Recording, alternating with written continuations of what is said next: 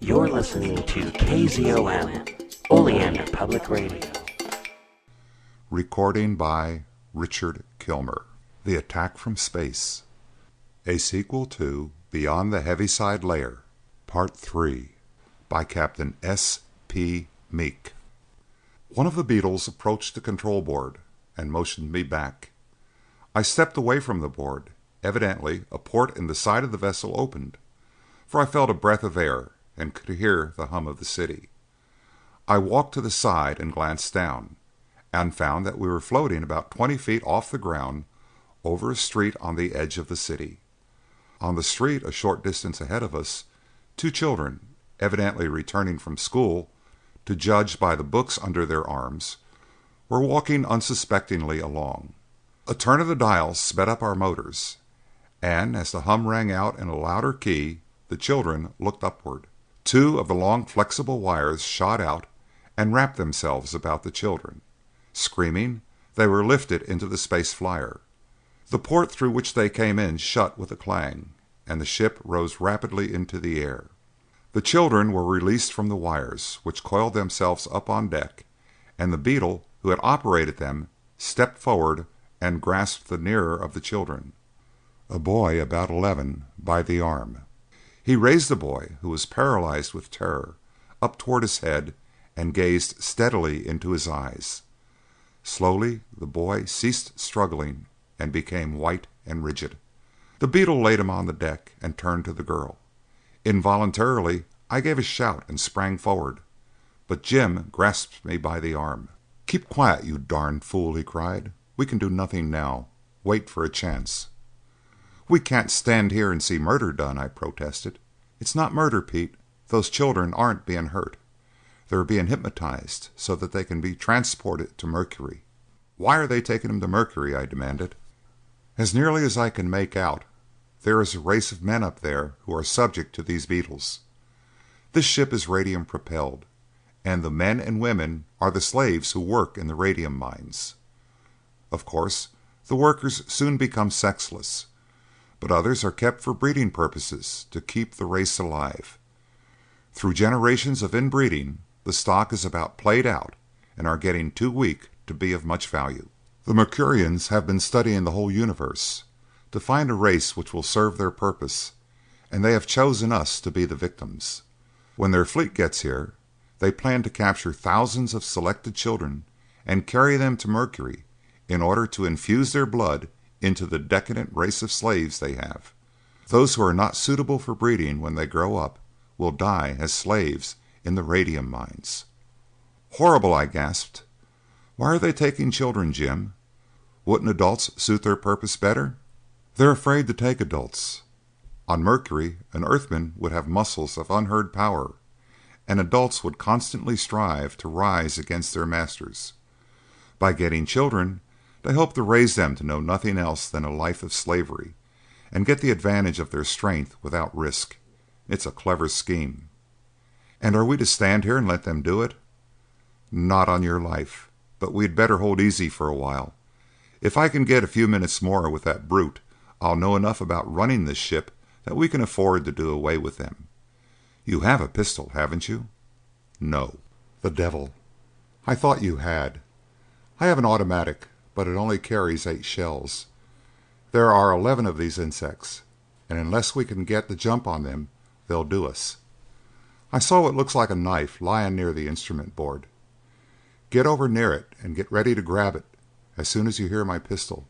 These things are death, and if I work it right, I may be able to do several of them in before they know what's happening. When you attack, don't try to ram them in the back. Their back plates are an inch thick and will be proof against a knife thrust. Aim at their eyes. If you can blind them, they'll be helpless. Do you understand?" "I'll do my best, Jim," I replied. "Since you have told me their plans, I am itching to get at them." I edged over toward the knife, but as I did so, I saw a better weapon. On the floor lay a bar of silvery metal about 30 inches long and an inch in diameter. I picked it up and toyed with it idly, meanwhile edging around to get behind the insect which I had marked for my first attentions. Jim was talking again by means of the notebook with his beetle friend. They walked around the ship, examining everything in it. "Are you ready, Pete?" came Jim's voice at last. "All set," I replied, getting a firmer grasp on my bar and edging toward one of the insects. "Well, don't start until I fire. You notice the bug I am talking to? Don't kill him unless you have to. This ship is a little too complicated for me to fathom, so I want this fellow taken prisoner. We'll use him as our engineer when we take control." "I understand. All right, get ready." I kept my eye on Jim. He had drawn the beetle with whom he was talking to a position where they were behind the rest. Jim pointed at something behind the insect's back, and the beetle turned. As it did so, Jim whipped out his pistol and, taking careful aim, fired at one of the insects. As the sound of the shot rang out, I raised my bar and leaped forward. I brought it down with crushing force on the head of the nearest beetle. My victim fell forward, and I heard Jim's pistol bark again, but I had no time to watch him. As the beetle I struck fell, the others turned, and I had two of them coming at me with outstretched arms, ready to grasp me. I swung my bar, and the arm of one of them fell limp, but the other seized me with both its hands, and I felt the cruel hooks of its lower arms against the small of my back. One of my arms was still free. I swung my bar again, and it struck my captor on the back of the head. It was stunned by the blow and fell. I seized the knife from the floor and threw myself down beside it and struck at its eyes, trying to roll it over so as to protect me from the other who was trying to grasp me.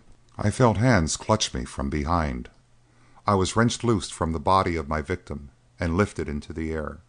I was turned about and stared hard into the implacable crystalline eyes of one of the insects. For a moment my senses reeled, and then without volition I dropped my bar. I remembered the children and realized that I was being hypnotized. I fought against the feeling, but my senses reeled and I almost went limp, when the sound of a pistol shot almost in my ear roused me. The spell of the beetle was momentarily broken. I thrust the knife which I still grasped at the eyes before me. My blow went home, but the insect raised me and bent me toward him until my head lay on top of his, and the huge horns which adorned his head began to close. Another pistol shot sounded, and I was suddenly dropped. I grasped my bar as I fell and leaped up. The flyer was a shambles. Dead insects lay on all sides while Jim, smoking pistol in hand, was staring as though fascinated into the eyes of one of the surviving beetles. I ran forward and brought my bar down on the insect's head, but as I did so I was grasped from behind. "Jim, help!" I cried as I was swung into the air. The insect whirled me around and then threw me to the floor. I had an impression of falling, then everything dissolved in a flash of light. I was unconscious only for a moment, and I came to find Jim Carpenter standing over me, menacing my assailant with his gun. "Thanks, Jim," I said faintly.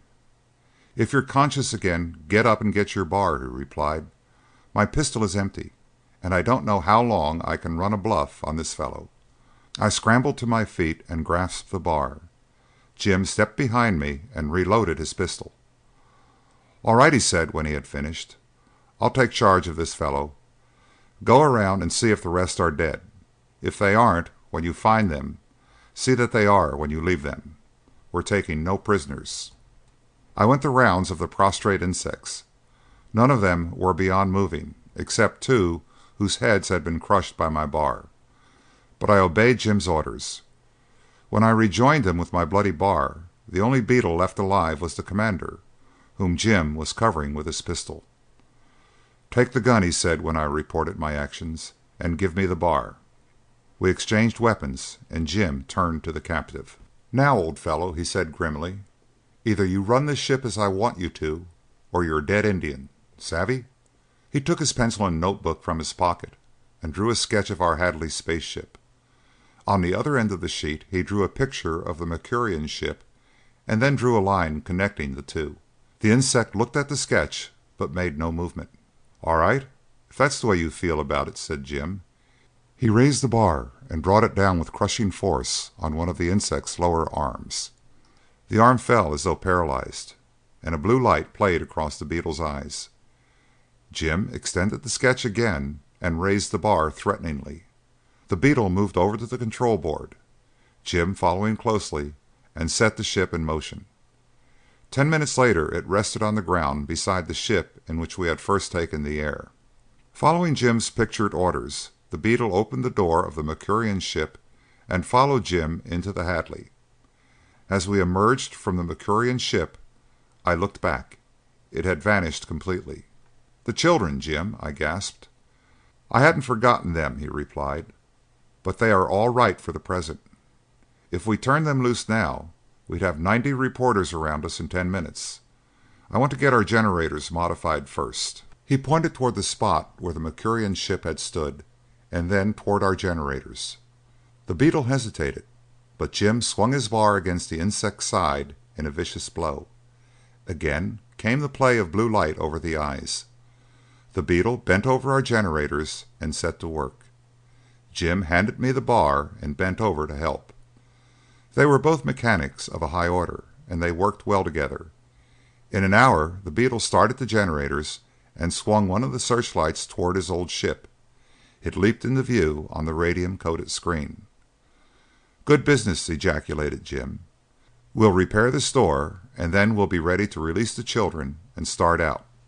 We followed the beetle into the Mercurian ship, which it seemed to be able to see. It opened a door leading into another compartment of the flyer, and before us lay the bodies of 8 children. The beetle lifted the first one, a little girl, up until his many-faceted eyes looked full into the closed ones of the child. There was a flicker of an eyelash, a trace of returning color, and then a scream of terror from the child. The beetle set the girl down, and Jim bent over her. "It's all right now, little lady," he said, clumsily smoothing her hair. "You're safe now. Run along to your mother. First Mortgage, take charge of her and take her outside. It isn't well for children to see these things." The child clung to my hand. I led her out of the ship, which promptly vanished as we left it. One by one, 7 other children joined us. The last one, a miss not over 8, in Jim's arms. The beetle followed behind him. "Do any of you know where you are?" asked Jim as he came out.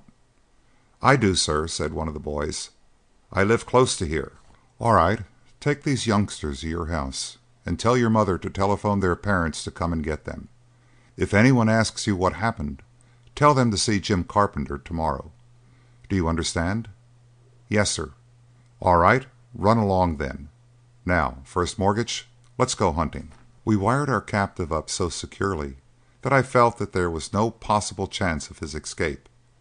Then, with Jim at the controls and me at the guns, we fared forth in search of the invaders. Back and forth over the city we flew without sighting another spaceship in the air. Jim gave an exclamation of impatience and swung on a wider circle, which took us out over the water. I kept the searchlights working. Presently, far ahead over the water, a dark spot came into view. I called to Jim, and we approached it at top speed. "Don't shoot until we are within 400 yards," cautioned Jim. I held my fire until we were within the specified distance. The newcomer was another of the Mercurian spaceships. With a feeling of joy, I swung my beam until the crosshairs of the screen rested full on the invader. "All ready," I sung out. "If you're ready, Gridley, you may fire," replied Jim. I pressed the gun button. The crash of the gun was followed by another report from the outside as the radiant shell burst against the Mercurian flyer. The deadly explosive did its work, and the shattered remains of the wreck fell, to be engulfed in the sea below. "That's one," cried Jim. "I'm afraid we won't have time to hunt up the others right now. This bug told me that the other Mercurians are due here today, and I think we had better form ourselves into a reception committee and go up to the hole to meet them." He sent the ship at high speed over the city until we hovered over the laboratory.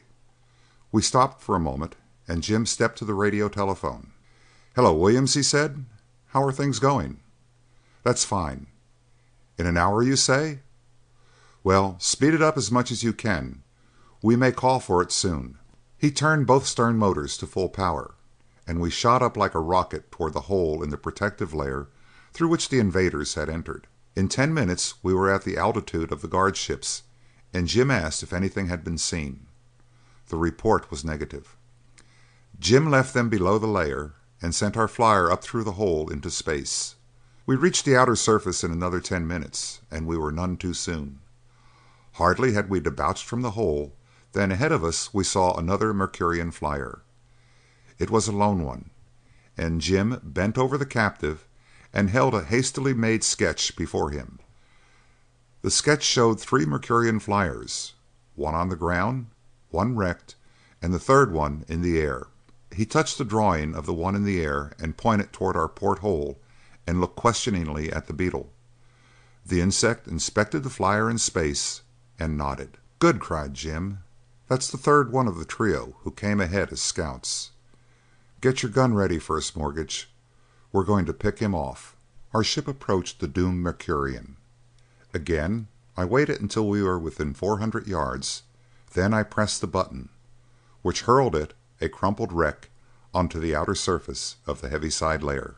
"Two!" cried Jim as we backed away. "Here come plenty more!" I cried as I swung the searchlight. Jim left his controls, glanced at the screen, and whistled softly. Dropping toward us from space were hundreds of Mercurian ships. "We got here just in time," he said. "Break out your extra ammunition while I take to the hole. We can't hope to do that bunch alone, so we'll fight a rear guard action." Since our bow gun would be the only one in action, I hastily moved the spare boxes of ammunition nearer to it, while Jim maneuvered the Hadley over the hole. As the Mercurian fleet came nearer, he started a slow retreat toward the earth. The Mercurians overtook us rapidly. Jim locked his controls at slow speed down and hurried to the bow gun. "Start shooting as soon as you can," he said. "I'll keep the magazines filled." I swung the gun until the crosshairs of the screen rested full on the leading ship and pressed the button. My aim was true, and the shattered fragments of the ship fell toward me. The balance of the fleet slowed down for an instant. I covered another one and pressed my button.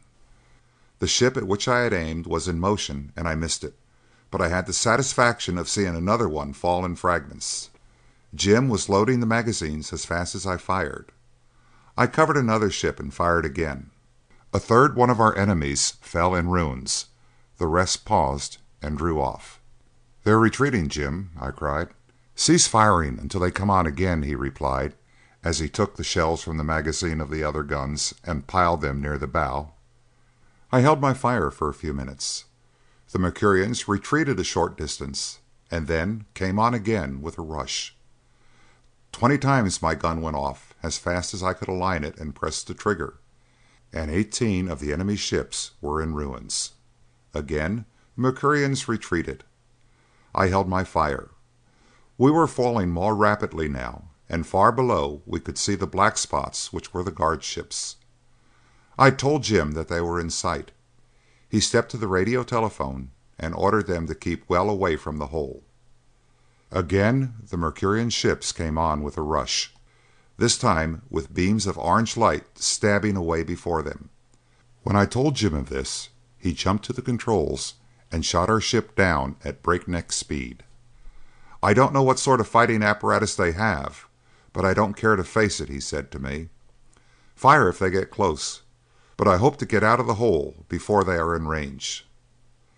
Fast as we fell, the Mercurians were coming faster, and they were not over 800 yards from us when he reached the level of the guard ships.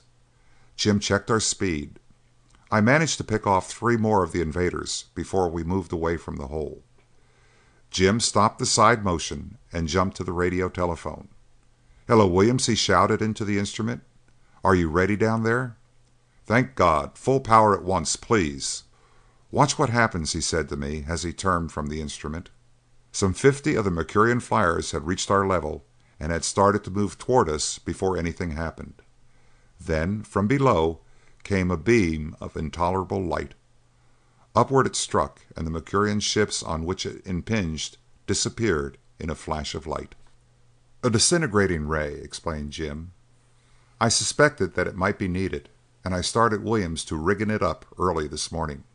I hated to use it because it may easily undo the work that 6 years have done in healing the break in the layer, but it was necessary. That ends the invasion, except for those 10 or 12 ships ahead of us. How is your marksmanship? Can you pick off 10 in 10 shots? Watch me, I said grimly as the ship started to move. Pride goeth ever before a fall. It took me 16 shots to demolish the 11 ships which had escaped destruction from the ray. As the last one fell in ruins, Jim ordered the ray shut off. We fell toward the ground. What are we going to do with our prisoner? I asked. Jim looked at the beetle meditatively. He would make a fine museum piece if he were stuffed, he said. But on the whole, I think we'll let him go. He is an intelligent creature, and will probably be happier on Mercury than anywhere else. What do you say that we put him on his ship and turn him loose? To lead another invasion? I asked. I think not. He has seen what has happened to this one, and is more likely to warn them to keep away. In any event, if we equip the guard ships with a ray that will show the Mercurian ships up, and keep the disintegrating ray ready for action, we needn't fear another invasion. Let's let him go. It suits me all right, Jim, but I hold out for one thing. I will never dare to face McCreary again if I fail to get a picture of him. I insist on taking his photograph before we turn him loose. All right, go ahead, laughed Jim. He ought to be able to stand that, if you'll spare him an interview.